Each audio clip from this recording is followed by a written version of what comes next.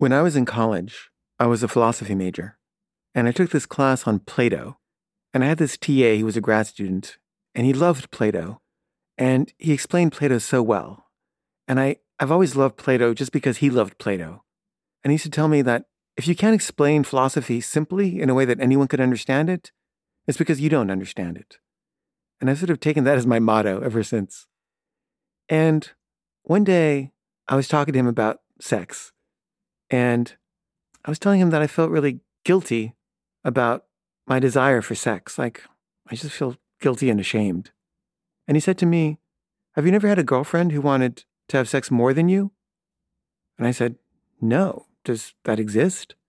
And he said, "Yeah, that exists." And he said, "Your problem is just that you never had that.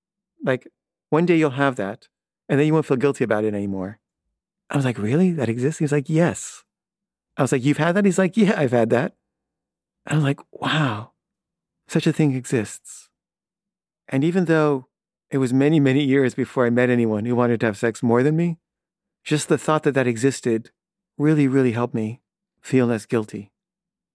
So thank you, Chuck, wherever you are.